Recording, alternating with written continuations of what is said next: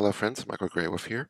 Today's episode is a little long. This is the episode I promised last time that we will be talking about May being Mental Health Awareness Month. A couple things about today's episode. We do mention this in the episode a little bit later after we introduce our guest, but I want to state this before the episode even starts. Though our guests are licensed clinicians, we, your hosts, are not licensed psychologists or mental health experts. All statements and opinions are those of the individual stating them and should not be taken as medical advice. You'll hear me state that again later in the episode. And I also wanted to clarify, in today's episode, you'll hear us mention a few times not having enough spoons. If that sounds kind of weird to you, or if this is a phrase that is not familiar to you, here is the Wikipedia definition for this term. A person who runs out of spoons has no choice but to rest until their spoons are replenished. This metaphor is used to describe the planning that many people have to do to conserve and ration their energy reserves to accomplish their activities of daily living. I just wanted to clarify that term because you hear us state it a lot in today's episode, but no one really goes into definition of what that means. And with that being said, we hope you enjoyed today's episode. Again, it's a little longer than what we normally try to do, but we cover so many important topics. We hope you enjoy and we hope you get something out of it. And now, on to the show. Blog Talk Radio. Hello and welcome to Walking the Unnamed Path. We are a podcast dedicated to expanding on the teachings and techniques given to us by the ancestors of men who love men and laid out by our late brother and founder, Hyperion. We also discuss topics and ideas pertaining to queer pagan men and the greater queer community. I am one of your co-hosts, Michael Greywolf, and joining me tonight are my fabulous co-conspirators and co-hosts, Chris Ripple and Chase Powers. If you haven't already, please hit subscribe to stay up to date on your preferred platform so you know whenever we are putting out new episodes. And as always, we usually like to do a brief catch-up at the beginning of each episode. So how are you two lovely gentlemen? Doing good. I just want to add to the end of that little statement, and we always put out. Well. You're welcome. Oh, goodness. It's been a real weird week, but I'm doing pretty good. I have to say, all things considered. Can't really complain too much. Just sort of waiting for all of the Republicans to kick off the apocalypse because they can't stay in their damn houses. All these fucking Karens have to, I need my hair done. What we need is an army of drag queens to go out and just snatch them all bald-headed, and then they don't need to worry about having their hair done. Problem solved. Yeah. That's one way to fix the problem. I mean, seems like a good What one about to you, me. I'm doing okay. Actually, this is our we're in the 10th week of sheltering in here in New York. So it's been officially 10. It's been 9 full weeks, but this is the beginning of the 10th week.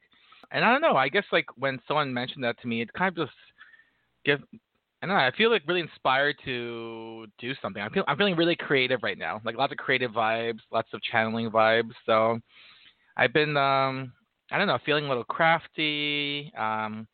Maybe tackling projects like organizing my tarot cards I have never done, and things like that. So, I don't know. I'm actually feeling pretty juiced up, and inspired. I'm surprised that Virgo brain of yours isn't like, oh my gosh, I can do this, I can do that. Why haven't I done this? Why haven't I done that? Well, oh yeah. No, I mean, come on. The judgment's there too. I mean, I was trying to stay positive, Michael, but now that you prompted me, yes, the first thing that occurred to me was what have I been doing for 10 weeks, and why haven't I conquered the world yet? But I'm trying to be more gentle with myself, and I'm trying to focus on being a nicer person. But thank you, Michael, for bringing me back into my true form.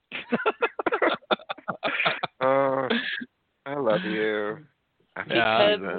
The reason that our Virgo brains have not allowed us to take over the world yet is because we've been sleeping, girl. Yes, that's true. These trifling people are tiring, and we have been sleeping. I know. For anyone that has a Virgo in their life, just, show gratitude, because it's tough being us around you all sometimes. My Lord, tell me about it.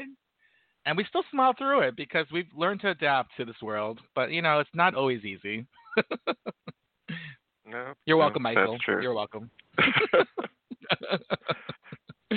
And I have to deal with two of y'all. Oh, well. Anyways. Every day that we don't murder the general populace is a good day. It's so true. That is true, especially coming from you, Chase.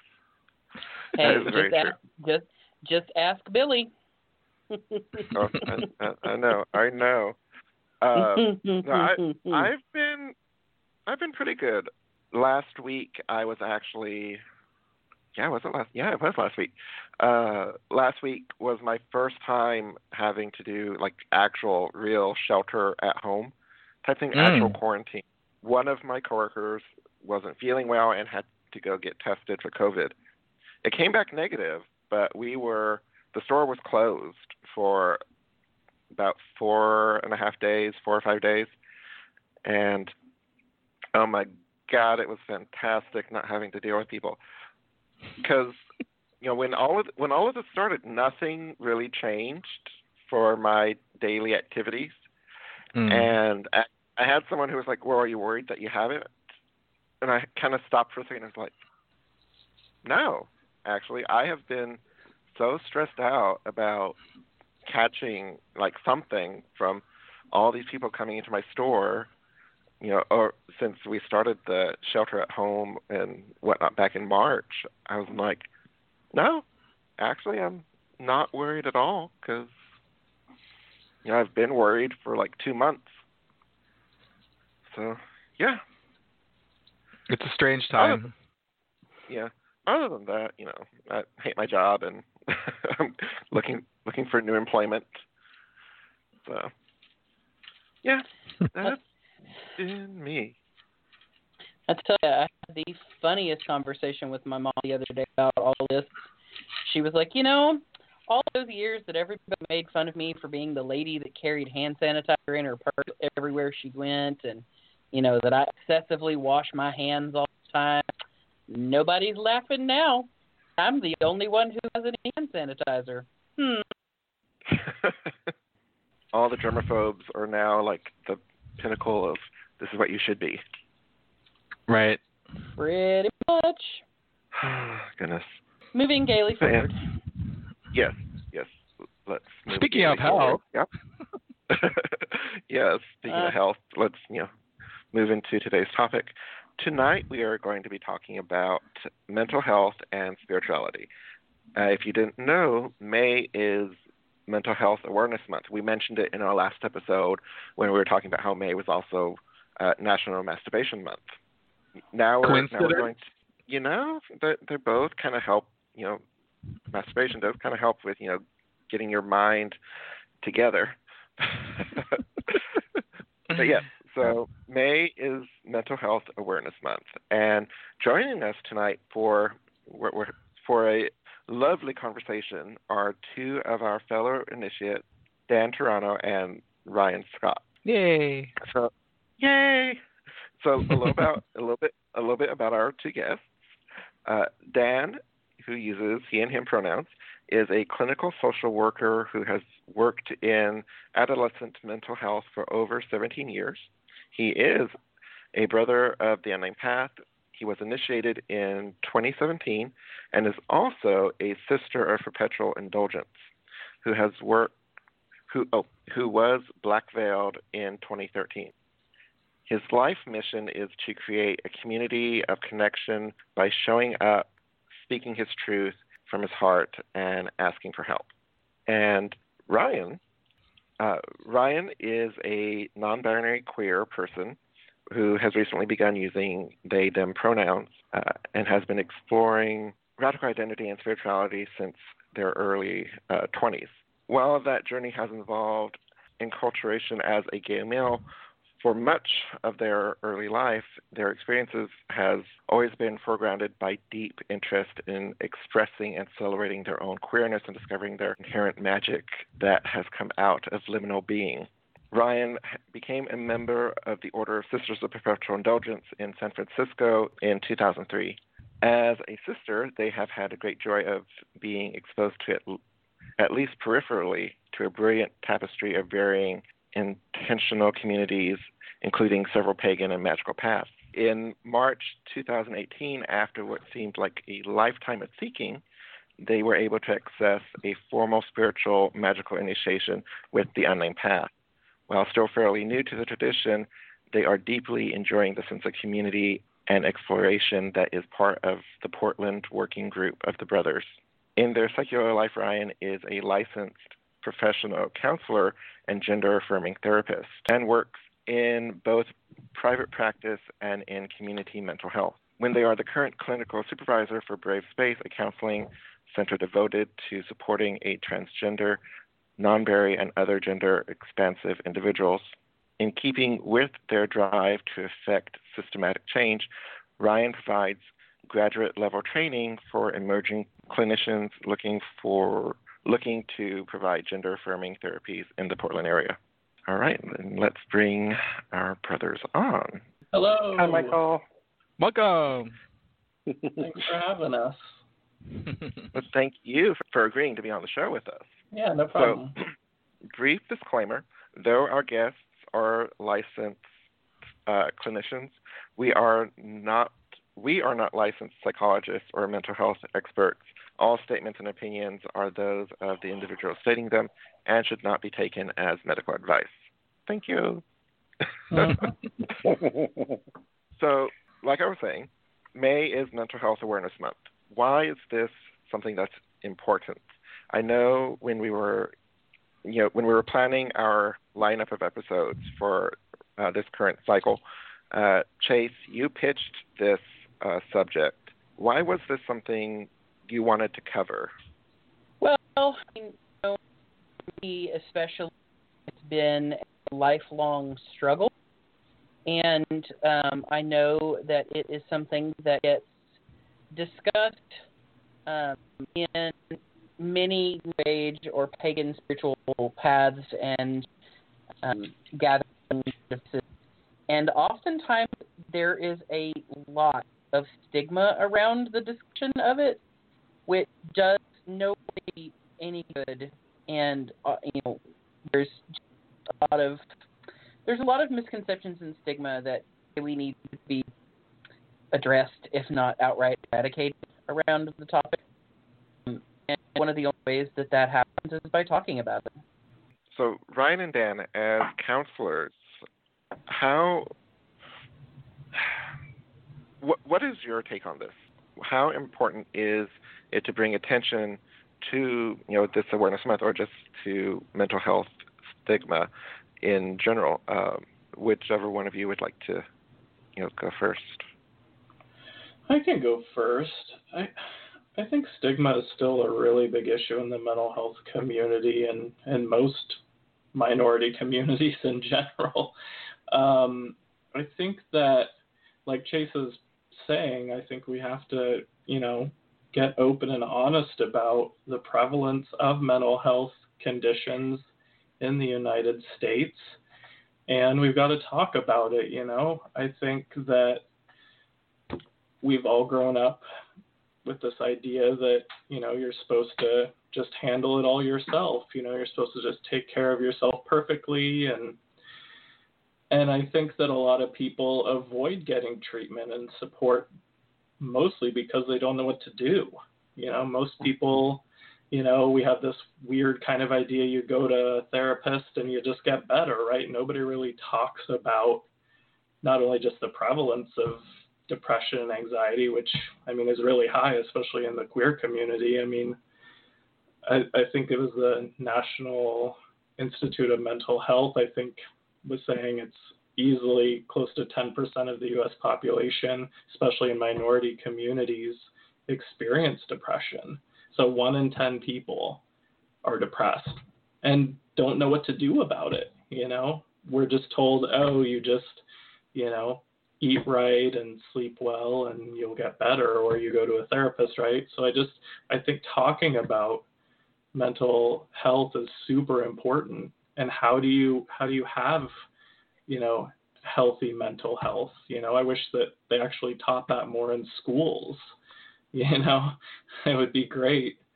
It's really a life skill, and I think we could all use more tips and tricks.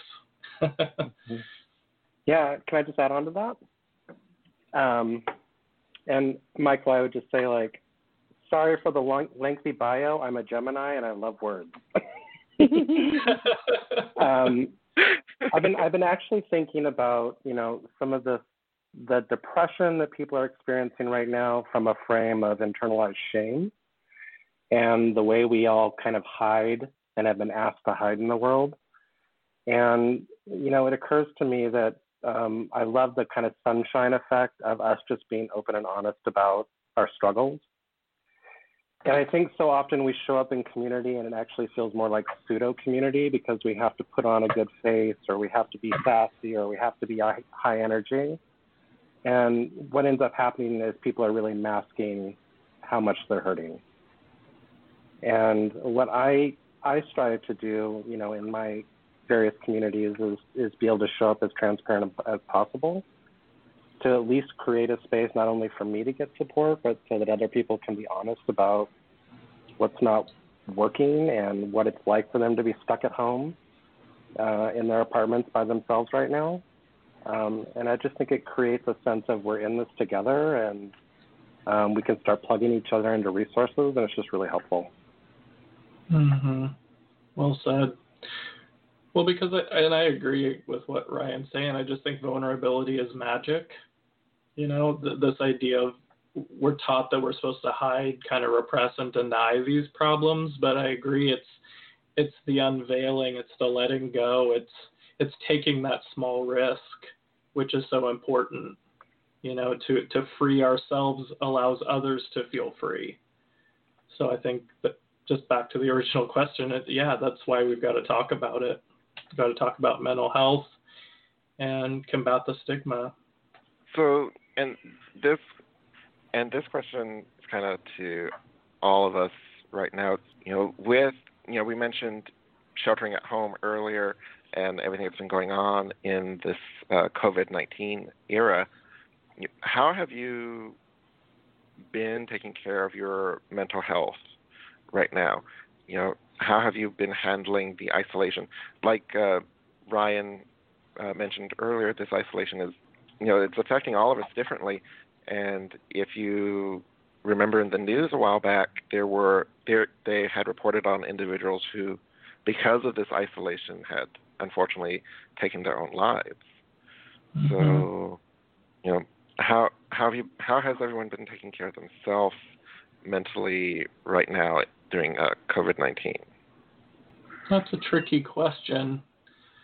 I think the first couple weeks, I deemed this time shutting down my extrovert because I really love people a lot and I like to connect, and I have things over at our house all the time. And so a lot of that was kind of a withdrawal of that connection. And what I did to really shift my perspective was I focused more on just the day. I find that the more out there I get, meaning more, even community oriented or global oriented I get, the more anxious I can get. And so I really tried to just focus on what am I doing today. And I really wouldn't let myself stray much beyond that. And that helped a lot. But I definitely cried. I definitely, I kind of let myself feel the feelings. I think it's so tempting when we get in these tense places to avoid the feelings. I mean, we could talk forever about drugs and alcohol in the queer community. But I think that was the big thing, was really trying to stay as present as possible and just feel the feelings knowing that they wouldn't last forever. And so I'm kind of on this path now after those 2 weeks of, I kind of have a crappy week and then I have kind of a okay week. So what am I doing, I guess is the question, is really just trying to stay present and really focus on where I can control things. Even though we all know control is kind of an illusion, but where I have a little more immediate impact, I guess. Yeah, I would just say that I keep such a close watch on my mental health because I'm doing therapy all day with folks. And there's something really beautiful in that process where something's happening for the person in front of you, and somehow it evokes or it mirrors something that's going on inside. And I used to just have these really lovely decompressions coming home from work, my drive home. I just got to reflect on my own stuff and kind of get back to the organizing process of putting things in the right boxes. And now that I don't leave, now that I don't have all those little rituals, I've been really relying on my housemate. And I'm really blessed. I live with another sister Dawn of a New Day. And we've just created a little culture where at the end of the day, we kind of do our own reviewing and checking in with each other. And that's the relational piece for me that keeps me from feeling isolated, which is one of my big Achilles heels. I think as I get impacted, I tend to want to go away and hide a bit, and to just make sure that I'm staying in contact with folks. Like Dan, I try to do a lot of community-centric work, which is really hard right now because it's all view screens and email and chat. And the whole purpose of doing that work in the beginning was to be in community with folks. So some of that's feeling emptier than it used to, but I'm still keeping it up because it's such a, even if it's not the salient point of contact I want, it is contact. Mm-hmm. And it helps me to regulate. It helps me keep the big picture. And one of the things I've been seeing people do is, I think we're all sitting in this, and I see folks wanting to make big changes, right? Like they're kind of like responding to and freaking out, and like it's a time to like break up with a partner or move, or whatever it is. And I'm really cautioning folks to really slow that down, because maybe it's more of a time to look at the smaller processes that make up a life. Mm-hmm. And I think what's really clear is people's coping strategies just don't work, right? So being asked to sit in stuff in a way that we never did before, or if we're really moving into 80% screen time, we're so aware that that's happening. And I think all that stuff is not very comfortable. I agree completely. Like I was talking with a couple coworkers, and it feels like we're magnified in our present right now, right? Like one of my breakdowns was about I have nothing to look forward to. And so I agree with what Ryan's saying. You have to become more aware of the process that you're in, take that half step back and get your analytical or reasoning brain going and go, how do I want to respond to this? Not react, right? Not necessarily an emotional response, but more of a reasoned response. And it's so important to just recognize where we're at in this whole thing, and I just think it's a magnified present. There's just not much to look forward to. And I think that gets hard for people, especially if their past wasn't very great, right? It can also really, when we're alone, it can really magnify our past. And I think that's why you're seeing a lot more people potentially turn to suicide, because this is a hard time, definitely. I have to say, listening to both of you, I'm like, oh my God, this is exactly what I'm going through right now. because kind of like what Ryan was saying, people are wanting to make these huge, jumps in certain directions and whatnot. And I've actually, I have been toying around with the idea of moving states again recently. Mm-hmm. And there's all sorts of things connected to it. But one of them was, I have nothing here. I have some things in another state that I really want to be doing, but it has taken lots of practice to be like, wait a minute, am I just wanting to make a giant leap and not think this process through? And it's tempting to react, right? Yeah, getting our feelings and just want to move. Yeah, but yeah, oh my gosh, definitely. And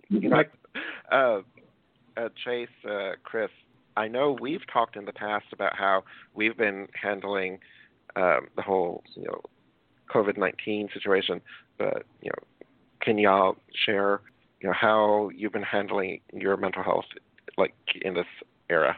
Yeah, totally. I mean, I'm really fortunate in that I'm still employed. I'm still able to continue my antidepressant medication, which is super helpful. I am the biggest obstacle that I've found right now is that because my days and nights are so not quite turned around, but just inconsistent, I suppose. The hardest part for me has actually been remembering to take my medication on time. If my schedule gets disrupted in some way, I very well might forget to take the pill. And then I get to do things like have migraines or other stuff, which not fun and not helpful. Also having brain fog for the next 24 to 48 hours after you do that is also not great. I do a lot of meditative work still. I've been fortunate enough to be able to recapture some of my spiritual work that had fallen by the wayside somewhat in the past. And so that's sort of been a lot, but to be perfectly honest, I do and a lot of days I come home and play World of Warcraft, and that's all I've got the spoons to do. There's days when I just don't feel like doing much, don't feel like cooking, don't feel like cleaning, don't feel like taking care of things. I'm just like, you know what? I made it through today, and now I'm going to have some me time because that's all I can do. I'm just extra glad right now that I have medication to help through this. Lord have mercy. Just to respond to what Chase was saying, I think it is important to have grace for ourselves, right? Just to, like, if that's all the spoons you have is just going to work and then zoning out, like, cut the middleman out, right? Cut the shame out of that. Can really help our mental health. Because it's so easy to judge ourselves and get into this sort of negative thought spiral. And if you can cut that out and just say, you know what, this is all I have the spoons for, and be okay with that, that will help a lot. Oh, yes. Agreed. Yeah, I think I agree with what Dan just said. I'm pretty sure I missed the first part of it, but sorry about that. As you all know, I have been working, and not just working from home, but actually going to work physically. So I think in many ways, I don't know, I was kind of caught in this bit of a thought spiral. Of course, just there's that pressure to stay positive and the pressure to be grateful for what you have, right? So there was definitely part of me that was just, I don't know, I think just kind of coasting on that kind of a wavelength.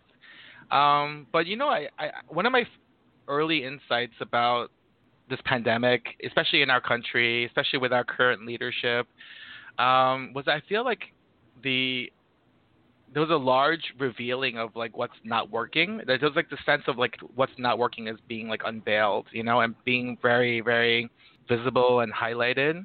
And I don't know, I guess I realized that a lot of my, I think Ryan and Dan, you mentioned it before about coping mechanisms and just being confronted by that, right? About what we're doing and what's not working.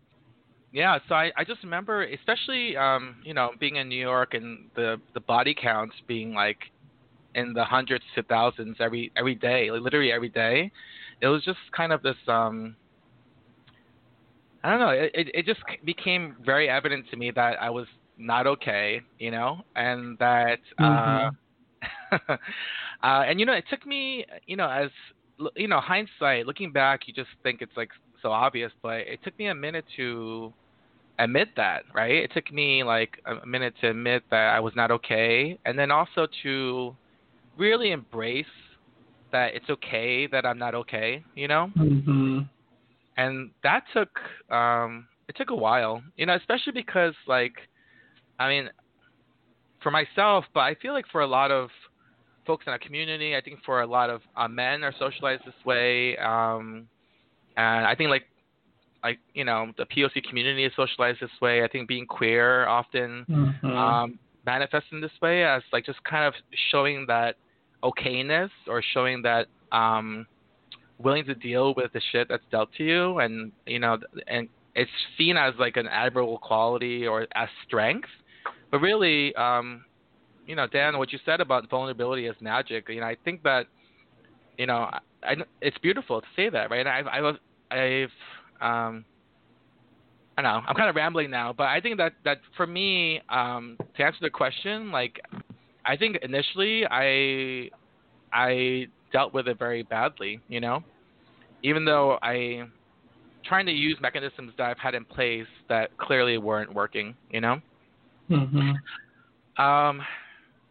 So yeah, I think really for me, the first thing that I had to do was to find awareness around that, and to create space for not looking good during this pandemic, and not being okay all the time.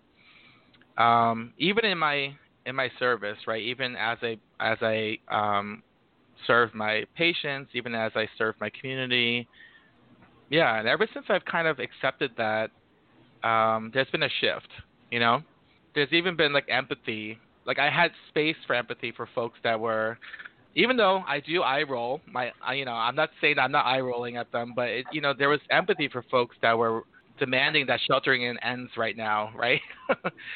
And even empathy for folks that really are hurting, right? They're hurting because obviously, if I think a lot of medical professionals, especially, were kind of sharing the message of listen, stay home or you die, right? It was just this kind of nothing's worse than death kind of a message.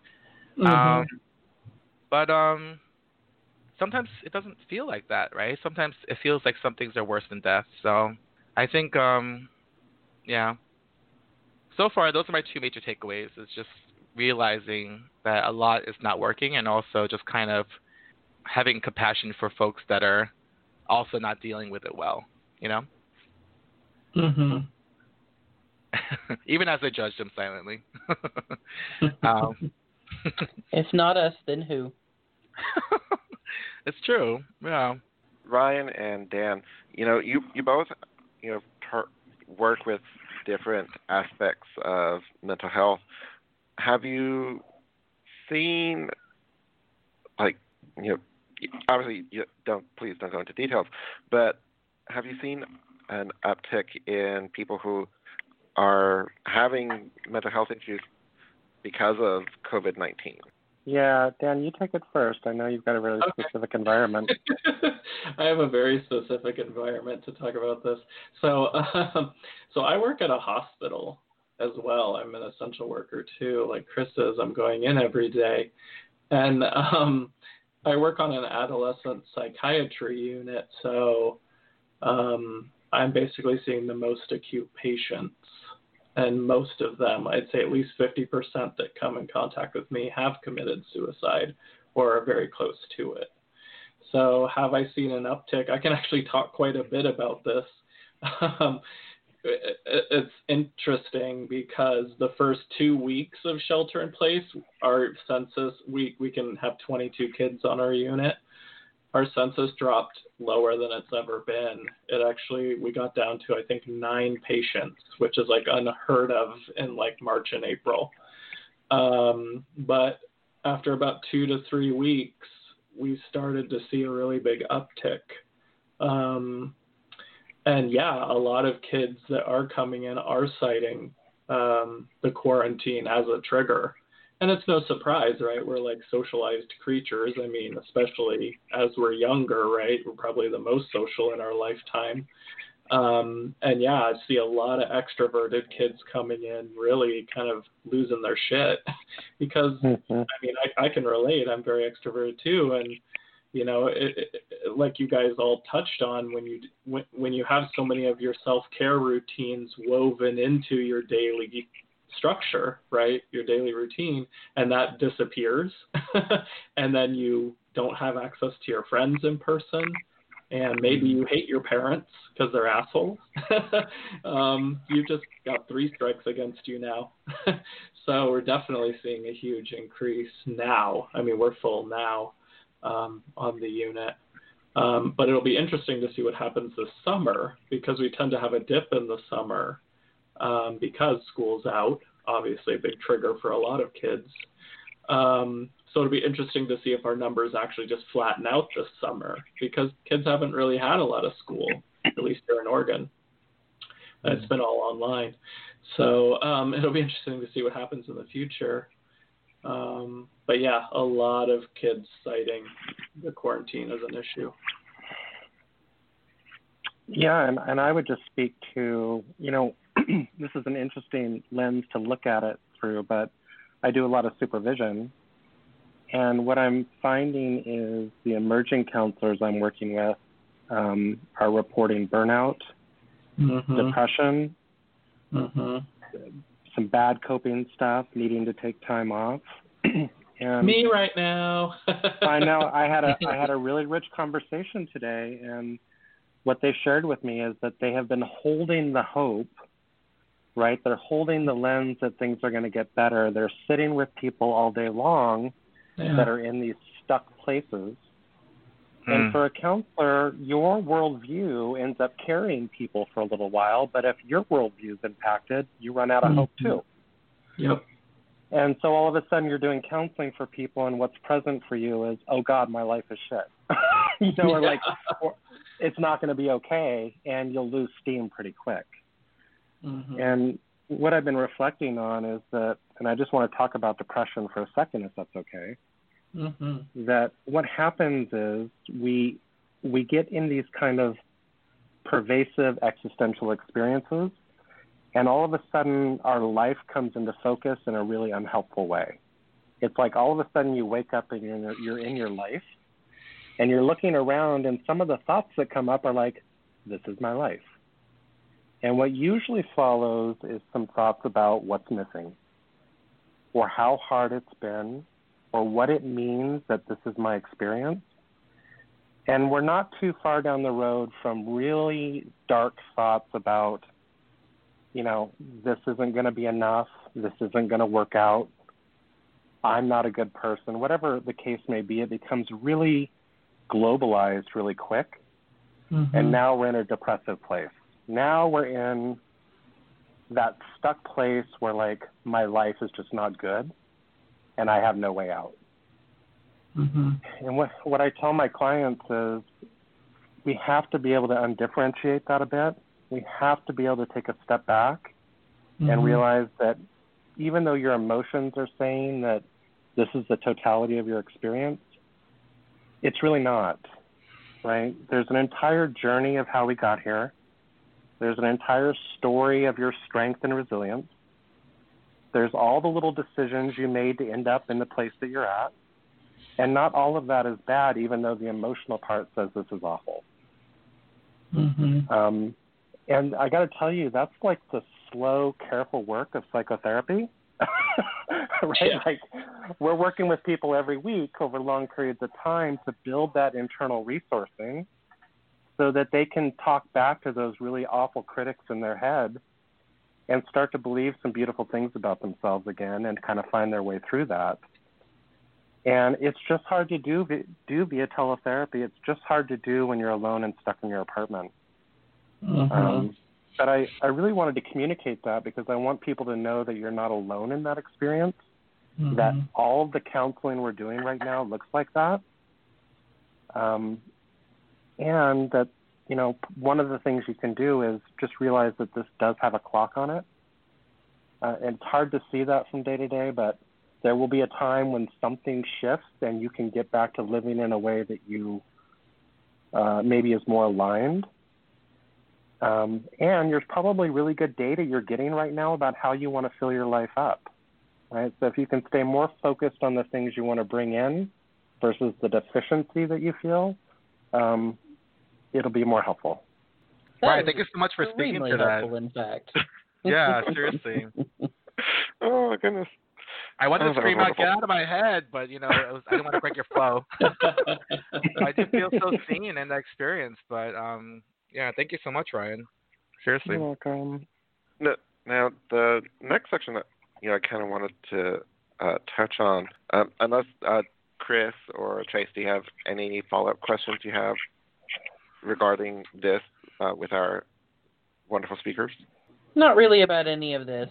Just kind of, Okay. again, just kind of, again, from my own personal experience, echoing, the importance of doing whatever you can, reaching out to whoever you can to try to get what support is available in the moment.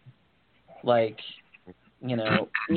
whatever you can do to make yourself feel a little less isolated.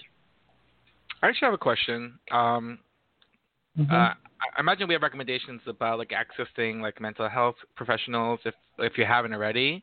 And like personally, I'm just in the interest of sharing, but it's something that I'm exploring, like not for the first time in my life, but like for the first time in a while. But I wonder, like, in both your experiences, like especially with like we talk about a lot of like coping mechanisms being built into your social life, and maybe the normal, quote unquote, normal life from prior. Like, have you all noticed anything that was maybe a healthy way or an effective way of I don't know, reestablishing some of maybe our routines, or like, do you have any suggestions around that? I mean, aside from what you just spoke about, Ryan, just kind of acknowledging that some of those voices are not being truthful, right? It's actually, not a truthful voice, but I don't know. Do you have any other suggestions or mechanisms that people can adapt or establish since our others are not working? Yeah. Dan, do you want to take the lead on that? Well, piggybacking a little bit off what Ryan's saying is, it's not easy, but a lot of it is about getting out of our emotional mind, right, and getting more into that reasoning space, and trying to give yourself the facts, right? Like, we all have kind of two trains of thoughts that are going on, right? We have these emotional thoughts, like Ryan was talking about how my life isn't great, this isn't working, what's the point anyway, or this is awful, right? Those tend to be pretty emotion-based. But there's a lot of other thoughts that we can add into that story to give us a full picture, right? Like inviting ourselves to look at, well, where have I been successful in my life? How did I get to this moment? And what were the risks that I took that paid off, right? We have a huge shift potential there in looking at the positive instead of the negative. And really, it's not about denying your feelings. I talk to that part of myself a lot. And it's really important to acknowledge the feeling part of ourselves, but we can't stay there forever, because unfortunately, the emotional side of our brain doesn't really solve problems. When was the last time that you were, trying to make a decision and you go, gosh, I just wish I had some more feelings about this, right? Like, feelings don't solve problems. They're really good at one thing, which is telling us how important a topic is. And so I'm not saying ignore your feelings, quite the opposite. We have to touch them, acknowledge them. So like I said, I speak to them a lot. I'll say, okay, Dan, I'm really feeling this heavy anxiety or sadness right now. And that's where it's important to have grace for ourselves, right? And say, okay, just feel the feeling, but I can't stay here forever, right? What's next, right? We have to get into that reasoning mind and go, okay, what do I want out of this? How can I solve this? And the fastest way I found to shift into that other kind of part of our brain is I ask myself, well, what are the facts here? Like, what do I know for sure? And so that's oftentimes what I do in those really stressful moments, combined with obviously some deep breathing and really trying to take some space from whatever's triggering me or the stimuli for the moment. So does that kind of answer the question? So good. Thank you. I was just going to say, Dan, I'm an emotional focus therapist, so it's like you're totally right, and I'm like, yeah, and I do the painful thing of maybe making people sit in their emotions for hour-long periods. Oh, good. Well, that's a desensitization, right? I mean, that's good over time, for sure. But, you know, I did want to say this is going to sound so simple to folks, but I cannot stress it enough. It's that so many of us carry this wound about whether to be in the world or not in the world, right? Like, especially as queer folk, the systemic oppression that we've overcome to be present and take up space always foregrounds this, you know, this sense that, like, we don't belong, or I don't want to do this. This isn't a world that will support me. And so I told my folks, right, like, if you put a little structure into your space, whether it's like you get up and you make your bed, you take a shower every couple days, like in the absence of structure, we're going to fall into that sense that we're just not a part of. And if we start putting little things in place that say, yeah, I've got an agenda for the day, right? Like there are some things I want to tackle and I'm going to attend to myself. It keeps you a lot closer to being in the world than, you know, in the ball under the blankets on the couch, which can be a real departure from the world. And what we want to do is just minimize the amount of distance it takes for you to connect, be present, and, you know, like be a part of, versus being so removed that the journey back feels too hard. Yeah, I totally want to piggyback off that too, because I see a lot of folks who are starting to experience depression, anxiety, maybe even for the first time in their life. The tendency to want to isolate and avoid just feeds it. I often think of depression and anxiety as actually living creatures or things, and they want to stay alive, right? They want to be fed. And so a lot of times you have to do opposite action. You have to go against some of those feelings because they keep the cycle going, right? Just like what Ryan's saying. You may feel so depressed and down or anxious that you're like, I don't even want to fucking shower today.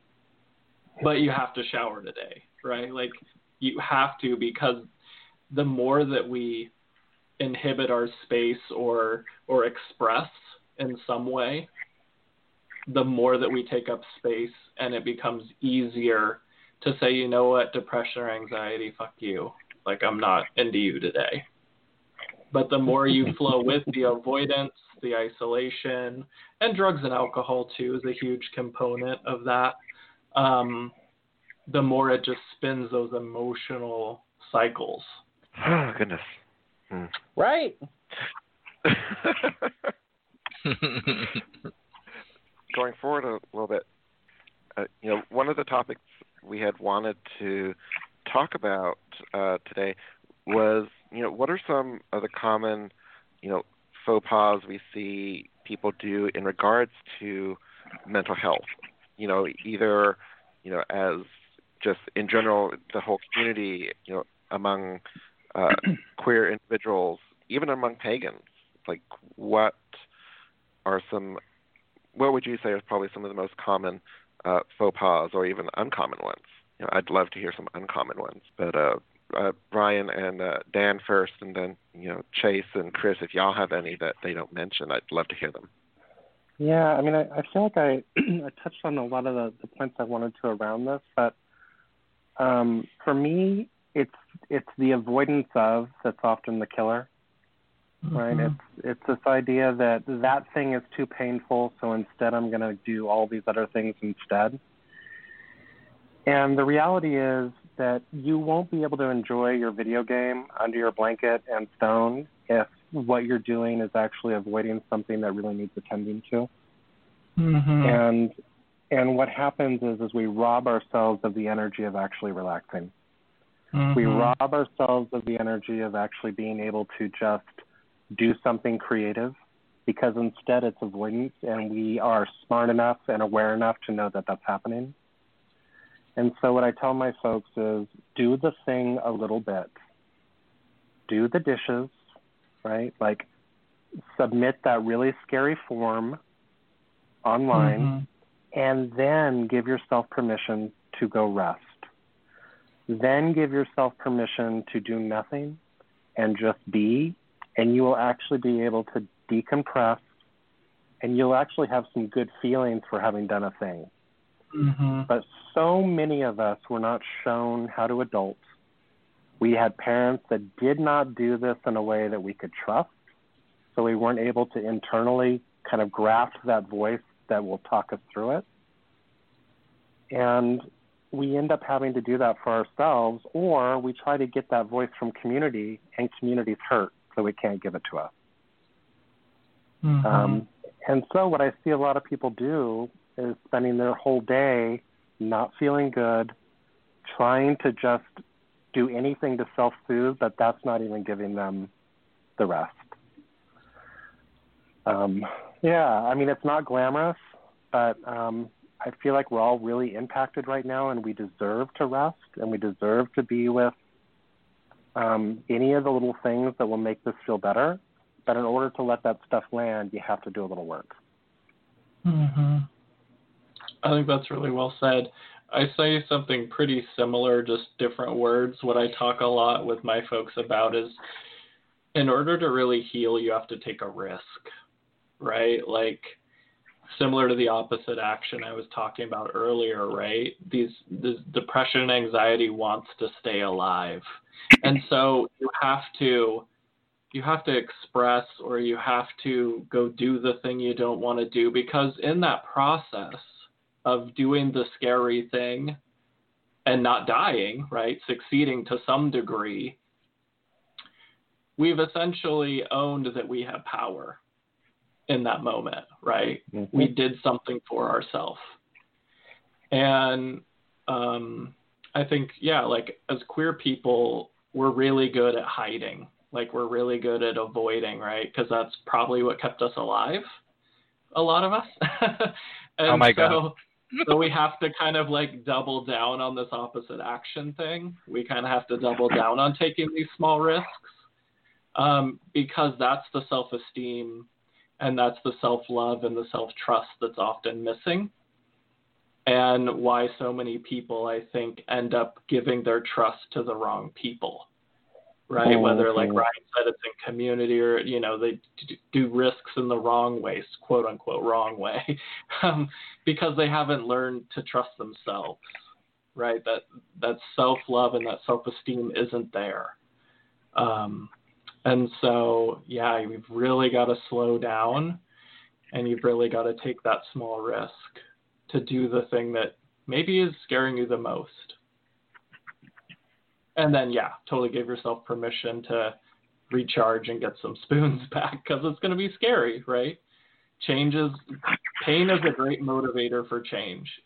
My mom used to say this all the time: if you're not feeling enough pain, you're probably not going to change.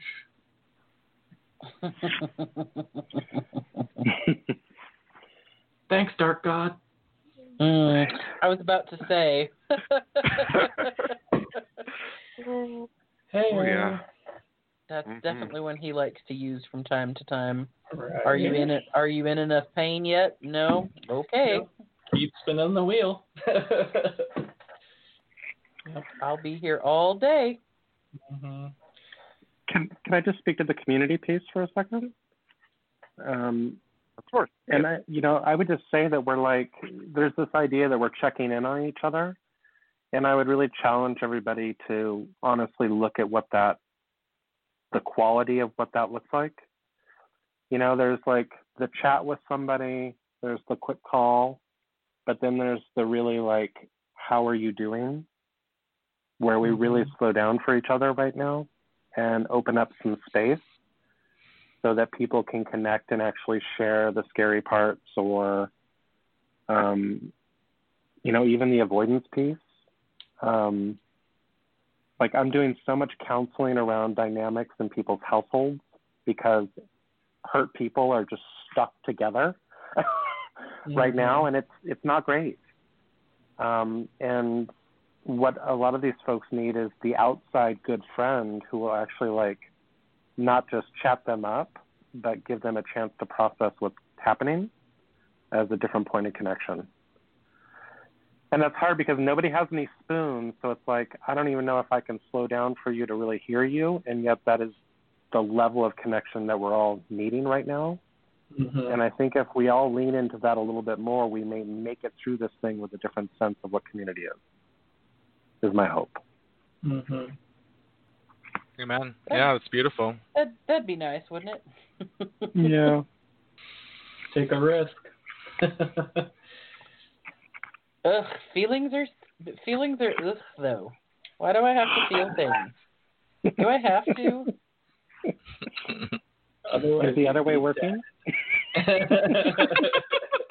I say this largely for people who will be listening to this later because these two especially know, you know, my issues and struggles because they've been quite wonderful and helpful in getting me to like take charge of my shit and actually like do something to fix myself.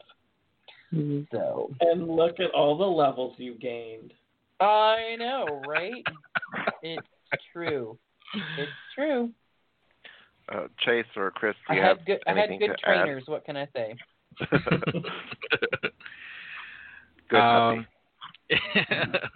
Yeah, thank you for that reminder, Ryan, about like really being, I don't know, I guess I think of it as being a good neighbor, but like really checking in, but really checking in, right? And also being honest about, do you have the spoons to do that even, right? And and maybe, I don't know, I guess, I'm not sure if you're saying this, but maybe I'm just saying if you don't have the spoons, maybe it's almost better not to, right? Or I don't know, but or just being honest about your current spoon levels when doing that work, you know? Yep. No, thank you. I don't know. I guess speaking about like common faux pas, I feel like, you know what's interesting? I feel like people are becoming better and better about this, but there's still that faux pas about depression just being a mood thing, you know?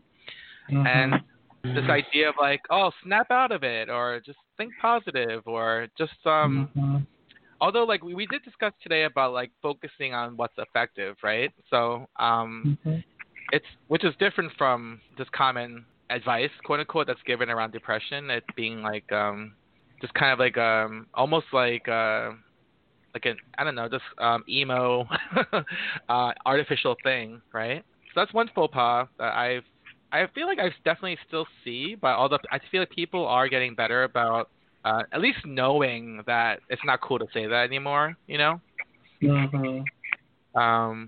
Cheer up, get some sunshine. Right. Yeah. I mean, getting sunshine is great, right? And like doing all these other things are great, but that being the solution to depression is maybe not a healthy pathway, right? Short-sighted, yeah. Yeah, a little short-sighted. I don't know. I guess, you know, other faux pas I see, I guess it's implied, but this idea of like mental health being, I don't know, contagious, right? Issues with, or just being like, maybe not contagious isn't the right word, but I definitely feel like there's this idea that being around depressed people makes you depressed, you know? Or probably you, Chase. Any faux pas you want to throw on the table? I mean, you know, to some extent, yes. If you are constantly surrounded, this is more for people who already have issues with depression.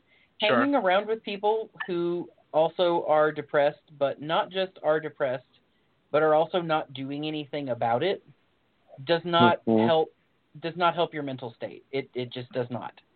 I don't think that's, to me at least, I don't think that's necessarily as much of a faux pas, but definitely, I see and have seen a lot of the idea around, we must avoid people who are negative or depressed because they will make us so.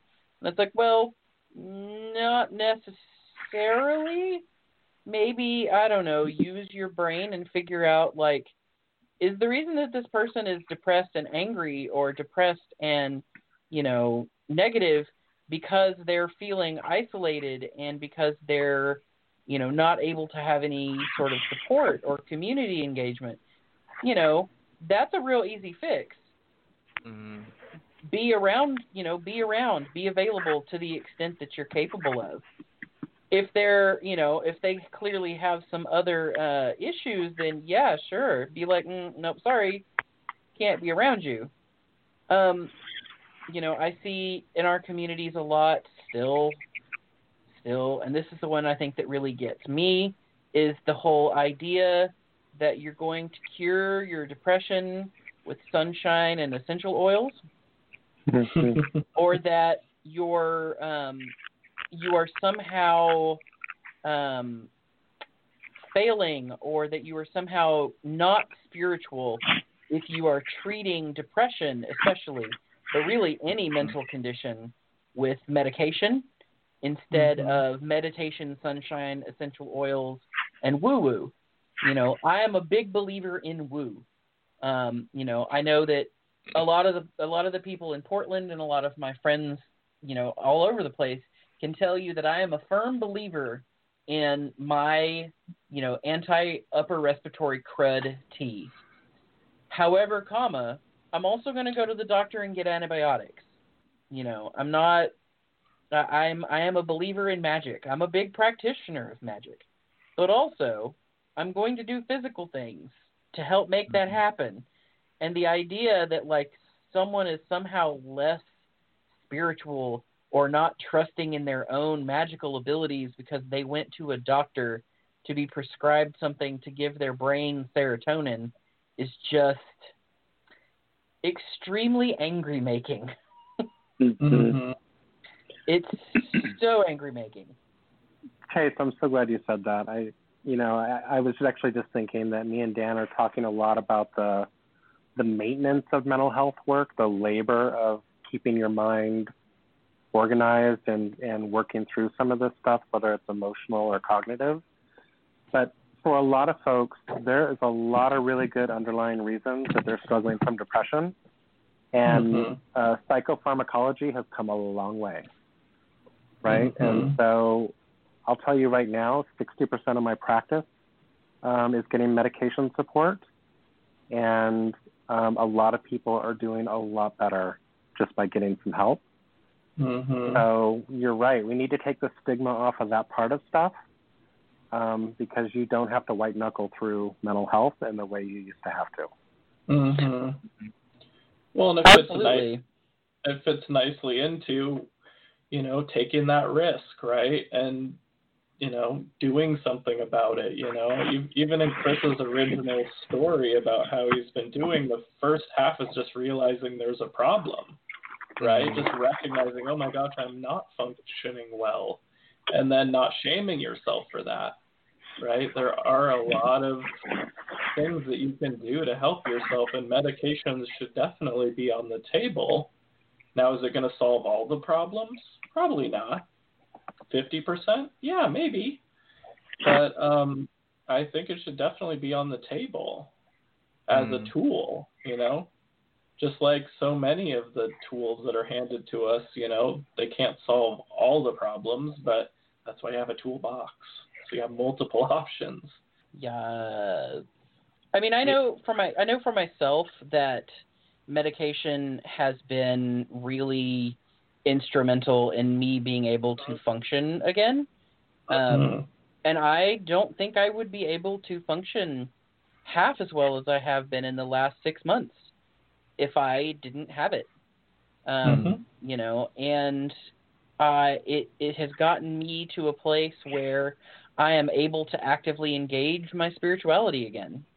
Which, as much as I love our gods, as much as I love our path and love dealing with the spirits and the entities that I deal with on a day-to-day, when I'm in that really deeply depressed place, I just can't.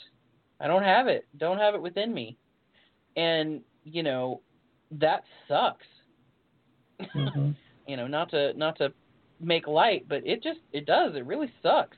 It sucks to feel so helpless and powerless when you're in that space that you're like, I really, more than anything else in the world, would love to be able to do a journey, to go visit with my gods, but I just don't want to. Like, I can't physically bring myself to do it. I would love to be doing magical work right now, but, like, the idea of going through and setting up for any kind of ritual just makes me want to, like, dig myself into a hole. That's not a great place to be in. It's not a great place to feel. And being able to take steps to remedy that, I think, has been really amazing for me, at least. I do not think, certainly, that, the medication that I am taking is a, silver bullet to fix all of my problems, but I will say that it has definitely given me a leg up. It's given me at least a way to be at some kind of baseline so that I can take steps to do that. Exactly. Well, and you had to take a risk to do it. To go and own the process and get a doctor. I mean, it's like those are all those little milestones, too, that help. It's both and, right? Just like initiation, right? Like the tool at the end, that exciting, initiation, but all the little steps up to there is just as important. Absolutely.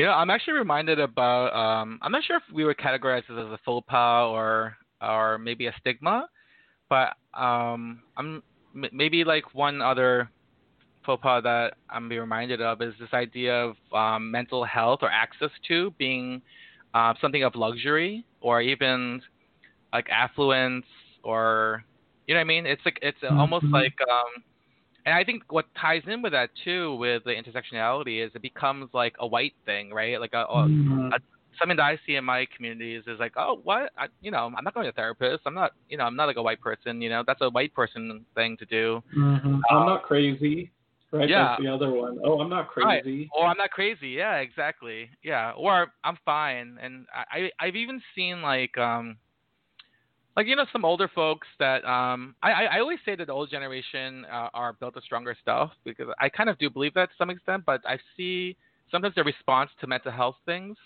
are very toxic, right? And then, and it doesn't work, right? Whether so I'm wondering how much of that you still see today. Is mental health or access to still seen as like, I mean, we kind of spoke about the mental health being weakness thing, but then is it still considered or seen as this privileged thing that you're not available to? Have you encountered any of that? I mean, do you want the facts or do you want the emotional? From you, Dan? I think factually, like if you brought it down to facts, it's I mean, I don't think it's really that difficult, but I think if you're depressed, it's extremely difficult, right? That's where it gets tricky, right? Like, I mean, I'm a trained therapist, so I know the system well. I know what to say and what to do and how to access things, but that's almost a problem in and of itself, right? Like that I have to get a master's degree to be able to do that and navigate the mental health world is scary. But it's true. It's really hard to access care. But I don't really think it's necessarily from a financial perspective always, but from a spoon's perspective, right? If you're really struggling already and you've gone through all the hoop jumps to own that there's a problem, and you're in our society, you're probably struggling quite a bit, right? That pain level's pretty high. And so now you're supposed to just magically have a bunch more spoons to get yourself a therapist, get yourself, a primary care physician, and walk into that office that in and of itself may have a little bit of mental health stigma, even in the medical community, right? Like, that's a lot. So like from a financial perspective, like, yeah, you could probably go to a clinic if you have like Oregon Health Plan for free and the medicines are free, but the spoons ain't free. The spoons to do all that is really hard. So I don't know. It's just my perspective. I don't think it costs a lot, but there is that sweet spot, right? There's definitely cracks in our system where maybe you're not on like a Medicaid or a Medicare, and maybe you make just enough that you can't qualify for that, but not enough to really afford someone out of pocket. I mean, therapy can be expensive. I mean, a PCP appointment's probably, I mean, if you have insurance, it's at least $25 for the copay, if not more. The medicines, once you're on them, are pretty cheap. I mean, I think most of the antidepressants are generic at this point, so you're talking $4 to $8 a month. I mean, do you mind, Chase? How much does it cost for yours? Oh yeah, no, of course. With my insurance, which is not the best insurance in the world, the stuff that I am on is, I believe, I'm on Celexa and Trazodone for sleep, and I think I pay about $1.33 a month. Right. So that's where it gets tricky, right? Like, I don't think it's super expensive at this point for your basic antidepressants, but the cost emotionally can be very challenging. Oh God! I mean, I was terrified going into that appointment to just having my initial consult with that doctor. Like, I was terrified because I was acutely aware of the possibility that either she could hear me talk about the way that I am feeling and decide, nah, you don't need antidepressants, you're fine. Or, be like, nah, we're going to do some other thing that's maybe not going to be as helpful. So, or no, it just sounds like you're crazy, all of those things going through your head while you're sitting in the appointment, while you're talking to the doctor, while you're sitting in the waiting room. That it was definitely a scary experience. Once I was over and done with it, it was an enormous, as though an enormous weight had been lifted from me. You gained a level. You took the risk. And I will say I also did receive a lot of pushback, especially from some friends and family about, my choice to be put on antidepressants, whether I thought that they were going to be, a magic wand to make me never feel anything but happy ever again, or, that it was some kind of weakness that I just needed to, knuckle up and deal with the fact that the world isn't a happy, fair place. Stigma. Yeah. I mean, and, I believe, Chris, you brought this up where people, talk about depression as being a, thing of emotions. Depression means that you're sad. Oh, girl, I wish depression meant that you were sad. At least the way I experienced depression is more like just feeling numb, but not in the fun way. Where you've been drinking a little and you're feeling buzzed, right? And you're feeling no pain, right? Except that when you do that, you're usually feeling kind of good. Depression is more like, wow, I really wish that I could enjoy this piece of chocolate cake. But, it just kind of tastes like cardboard.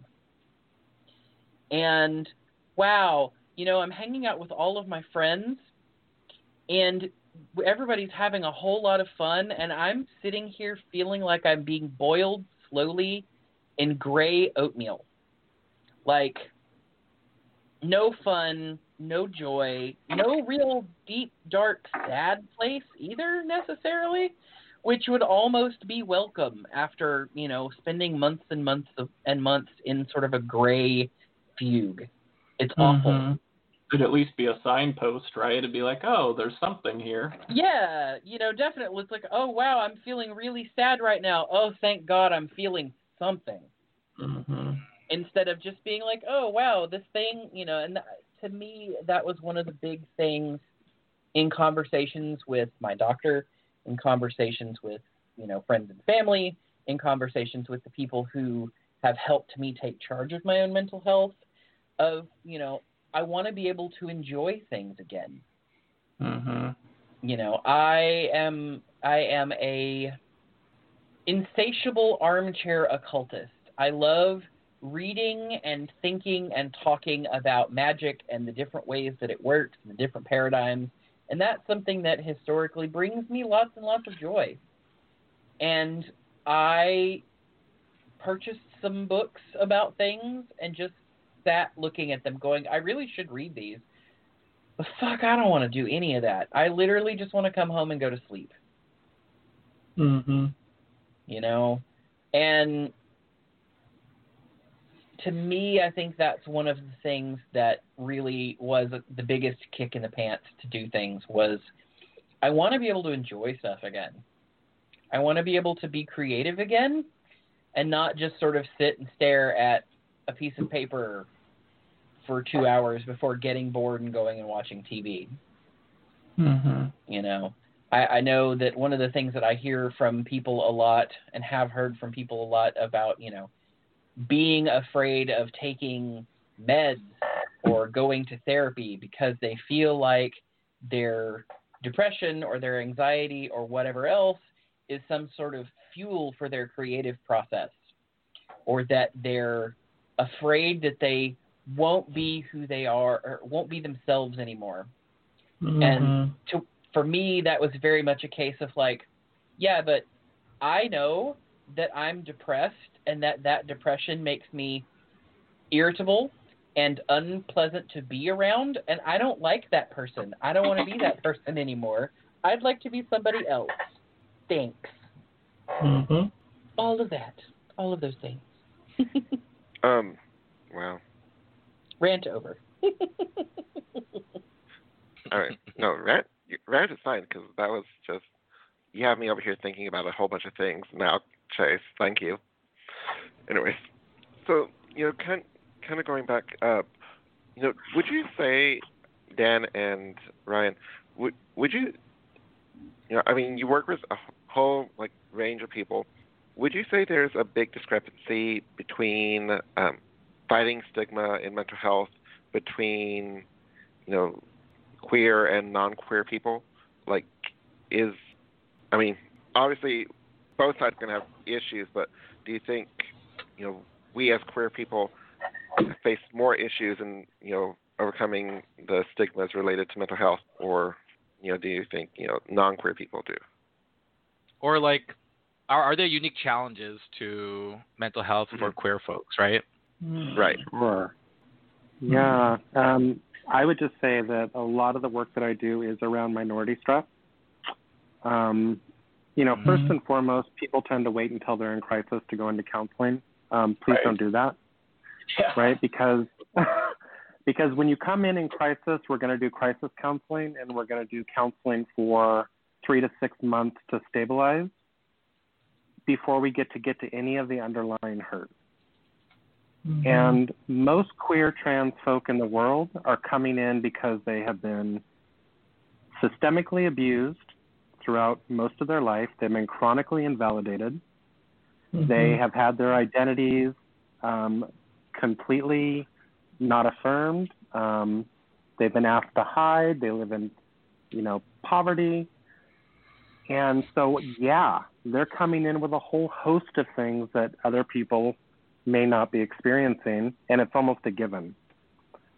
But you can't get to some of that underlying stuff until you, are with a therapist you trust. And part of that trust work is to know that they're going to be able to see you correctly that they have enough, at least empathy and or lived experience to know what it's like to reel from oppression, and to start to be able to give you a space to take up space and to be angry and to be hurt in a way that the world has never let you take up space. And so a lot of folks come in and it's a scarcity model, right? Like, I'll take the first therapist that'll see me, and please don't reject me. And you're never going to do deep work with that person. And the reality is it is a bit of a scarcity model. You know, like, how many affirming therapists are in your community? You may have a handful. But if you're really committed to a lifelong journey of healing, one of the things we have to realize is that you are left holding the bag, right? Childhood wounds, systemic oppression, adult relationship, and relational trauma. All of that stuff happens, and then you are the person who's asked to heal. So realize it's not a quick journey, and you just get started, right? You just get started.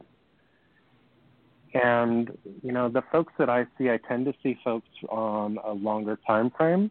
Some of my clients I've been seeing for 2 to 3 years. And the beautiful part of doing longer term work is I also do a lot of identity work. So I get to see people come into themselves. And first and foremost, they showed up with panic attacks, depression, high suicidality, and close to crisis, because that's what gets people into counseling. But once we start to stabilize, we're starting to do the beautiful work of identity formation. I see people start spiritual practice. I see people fight back with their family systems in a way that their families can hear. And I see them take up space in the world and start to exercise freedom in a way that they didn't get to before. And it's a lot of work, but really, really beautiful stuff. And if you're looking at the long-term journey of a life, taking a few years to do that work for yourself with somebody you trust, I think is a real gift. And I recognize that the environment for many folks is they don't have as much access to that as they deserve. So. Yeah, I work with adolescents in a hospital. I mean, I've worked all levels of care, actually, at this point, except for the state hospital. I haven't worked there. But where I work currently, so I see kids age range 9 to 18, and, you know, I'm seeing kind of the most acute people possible for about 2 to 4 weeks kind of range, sometimes a little longer. So I'm seeing them for about anywhere from 2 to 10 sessions. And I've noticed a huge theme on our unit. I've worked on this adolescent psych unit for 12 years. There's always a higher portion of queer youth in our unit. So we have 22 beds, and I can almost guarantee you if I went into work right now, of those 22, at least 5 to 6 are gender nonconforming, at least. And again, I'm in Oregon, so there's a little placeholder there. We tend to be pretty liberal here and kind of a little bit of a safe haven in a sense for the trans community because we are fairly liberal. But that tells me a lot, right? That tells me that, you know, that people who are, you know, of a minority status are going to experience more mental health issues, right? Because like Ryan was saying, we're othered constantly, right? We're not affirmed, you know, and it goes beyond adolescence, right? I mean, we all struggled in adolescence just to figure out something about ourselves.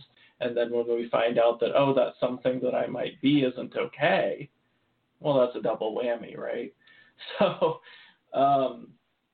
yeah, I think there's no doubt that being a queer person affects your mental health more than, you know, common kind of straight ahead person. But if you can convert that, right, like Ryan was saying, we all have these childhood wounds, right? We all don't, nobody gets through adolescence unwounded. But if you can learn to heal those wounds, that's a pretty big source of magic to me, right? If you can develop self-love and self-trust, through that healing process, that's a lot of power, right? And I'll just be honest, that's kind of like how I've done so well in my life is, I mean, I had a lot of support, but I took a lot of risks and I did a lot of that healing early. And so I have pretty strong mental health because of it, because I've learned to trust myself and I don't let the negative critical voice go very long. But I think there's a lot of folks who are scared to do the work, right? I mean, it's scary stuff. And like Ryan said, it's not easy. It's a long journey. So yeah, I mean, there's just no doubt in my mind that queer folks have a proclivity towards mental illness. And you both kind of touched a little bit on what I was going to segue us into next. Well, all of us are obviously spiritual individuals. We're all brother initiates of our tradition. How would you say one's mental health, or your mental health, has affected your spiritual practice, or vice versa? Has your spiritual practice affected your mental health? I know Chase had mentioned some stuff earlier, and kind of like, what would you say are some do's and don'ts for those who are wanting to practice our tradition, in regards to mental health? And maybe Chase, as a teacher, can speak to that in a minute. Well, I guess for me, how quote unquote spiritually connected I feel is almost a litmus test for how my mental health is. So, and Chase kind of said this similarly, right? Like, if I'm really struggling in my day to day, it's harder for me to have the spoons to do journey work, or to, even just do, a meditation. And so I try and use that as a barometer for how I'm doing, right? As almost its own shield, right? Like, how is my spiritual life going? Oh, it's struggling. Okay, then that must mean that I'm struggling. So what can I do to help myself? So again, I flip to the logic, right, or the reasoning. What can I do to help myself get there, right? I don't go into that shame and guilt kind of experience I see a lot of people do, where like, oh, I'm such an awful practitioner. What's wrong with me? Oh, maybe I'm not a spirit. I don't go into all that. I just kind of roll into the facts and go, well, what do I want to do about that?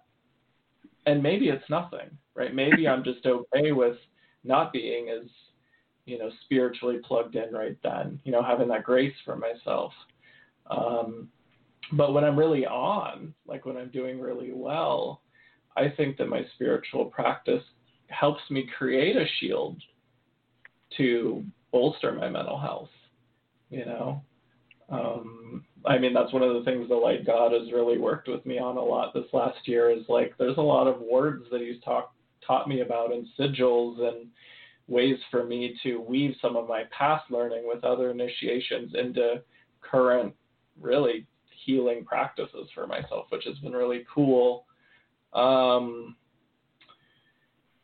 Yeah, so I guess it's kind of a barometer for how I'm doing. Does that make sense? Yeah. Definitely. Totally. Yeah, I love that. I was actually thinking that my work with, I'm a child of the Light Goddess, and the relationship the relationship I have with Mama is like, can I just tell you, it is such a supportive experience for me, and I know that part of that stems from my own wound, which is like, I grew up in a household of a really caustic, really, like hard male figure. And so I really internalized that inner critic really young in my life. And it's that voice in my head that really keeps me inhibited. It keeps me, scared. It keeps me wondering whether I have the goods all the time. And for me, the work with deity has been the supportive voice that I needed, right? Like, I actually got to get out of my own process and be in relationship with something bigger than me, someone bigger than me that could provide that internal voice of support. And I lean on it all the time. I lean on it in counseling. When I'm sitting in session and it's been a long day and I'm going in to do some trauma work, I literally get in communication with Mama, and I just ask for her to be present or to give me the energy I need to guide the person or be present. And just the fact that I have that as a resource helps me all the time. Because the only other thing I'm left with is my own internal voice of support, which I got to tell you has come a long way. I've got a lot of confidence. Been doing this work a long time on myself, but I still feel exposed or get vulnerable or am overextended. And it's so nice to have another source to go to. And I think it's honestly has been the biggest gift of this work for me. And the other thing I'll say is I often like to view ritual as a way to change my reference. So if I'm struggling, I'll do some simple altar work, literally to kind of change my circumstances because it's just a reflection of my internal experience. And that's really, really helpful for me. But there are also times when I'm so impacted that I don't have the spoons or the inspiration to grab the tool. And those are the times I'm starting to pay more attention to. It's like the tool's going to help, but I don't have the energy to grab the tool. So what am I left with? And learning to kind of craft some in-between spaces for myself to get me there. And sometimes that's as easy as just reaching out to my relationship with the deities. Yeah. And Chase, will you... Yeah. So first and foremost, I have to say I am so grateful to the two of you especially. So for those who perhaps don't know, Dan and Ryan are both two initiates of mine. And I am continually so proud of the work that the two of you do. I really have to say, because anytime I am ever, or anytime I ever feel or wonder if I'm doing the work that I'm supposed to be doing, or if I'm supposed to continue teaching, or, what's the point of me being a teacher? Anytime I'm ever feeling discouraged in that place, not just the two of you, but all of my students really help bring home for me that, yes, this is in fact what I'm meant to be doing and where I'm supposed to be. It's really amazing and wonderful. I see, on a more general note, before I get all verklempt, I know, I love you guys too. Very, very much. Once this is all over, there's going to be so many hugs. Oh, my God. Y'all are going to explode. Snuggle hugs. Wait a minute. Michael's your initiate too, right? I know. He is. Oh, my God. You guys are triggering my middle child syndrome right now. I'm like the only one. Feel your otherness. I know. My goodness. I need a little more Chase in my life. Hey, that's okay, though. I love you, too. Yeah. Love you, Ken. But yeah, I mean, I have to say that, one of the things that I experience a lot, and this is something that is true not just of our tradition, but of a lot of pagan traditions, of a lot of neo-pagan spiritualities, it tends to attract a lot of broken people. And this is not a bad thing. But it does make us a particularly vulnerable population. We see this a lot in things that have gone on in the last few years, because we are a vulnerable population because of this fact. We become more vulnerable to people who want to take advantage of us, who, we've had a lot of things come out in recent years where people have been outed as abusers, where people have been outed as, either child molesters or, people who are trying to form cults. And it's can be a really scary place for people sometimes, especially when somebody comes into these traditions looking for community, wanting desperately to have some place to belong. And as well, something that is seen often and really unfortunately is because we ourselves recognize that, that hurtness, that brokenness in others, sometimes people who are in positions of leadership or who are in positions to be teachers or mentors or what have you will take on students or will involve themselves in the lives of students that become incredibly dangerous or toxic. I've been very fortunate to not have that happen so far, but I do know many people in the community who have not been so lucky. I know of someone who has had to have literal FBI protection from a former student who became a stalker, who was seriously mentally unwell. And that can be really scary, and it can be something that we end up encountering, or we end up, I don't want to say bringing upon ourselves, because that's not really how that works, but we may choose to overlook things from people because we think back to ourselves,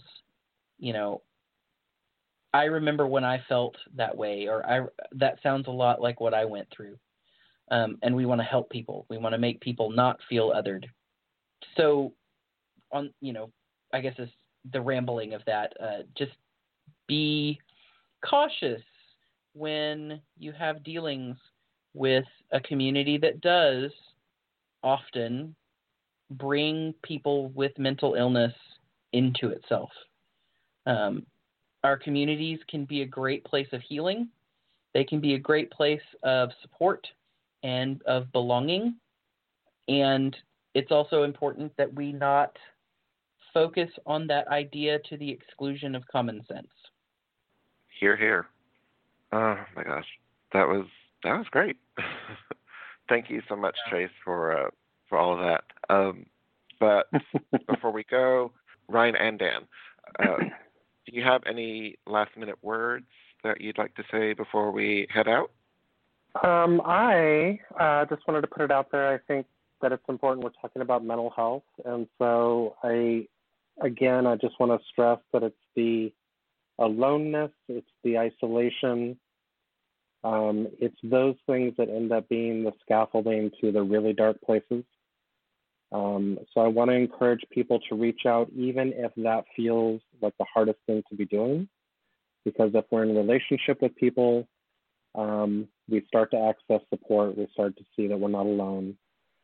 And for those people that are really struggling, I did pull up some hotlines that I just wanted to plug. The Trevor Lifeline is for trans and queer youth, and that number it's 24/7. That number is 1-866-488-7386. And then I also saw that there's a LGBT National Help Center, which is at glbthotline.org.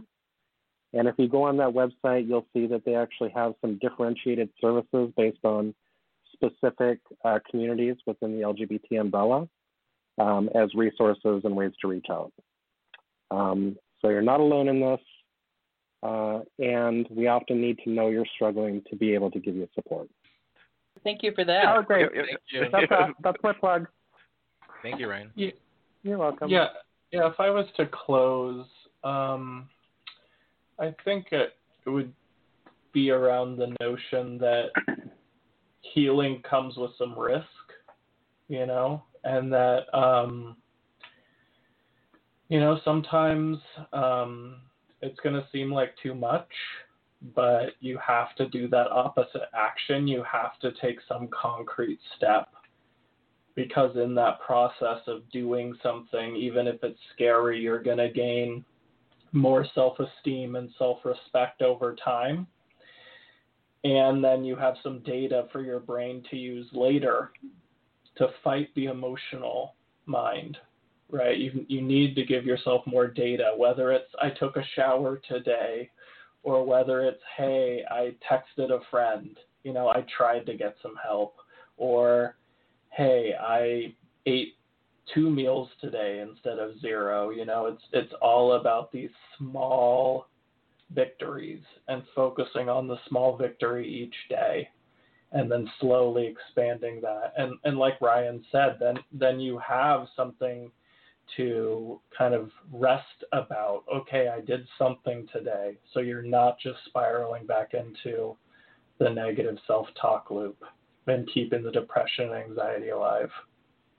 I just want to say thank you both for agreeing to be on the show with us today. Thank you, and just loved everything that you said today. Well, thanks for having me.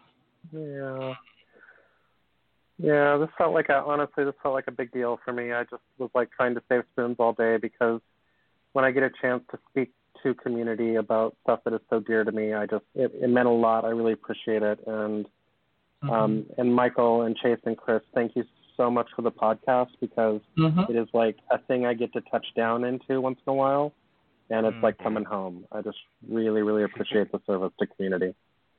Oh, thank you. Oh, thank you.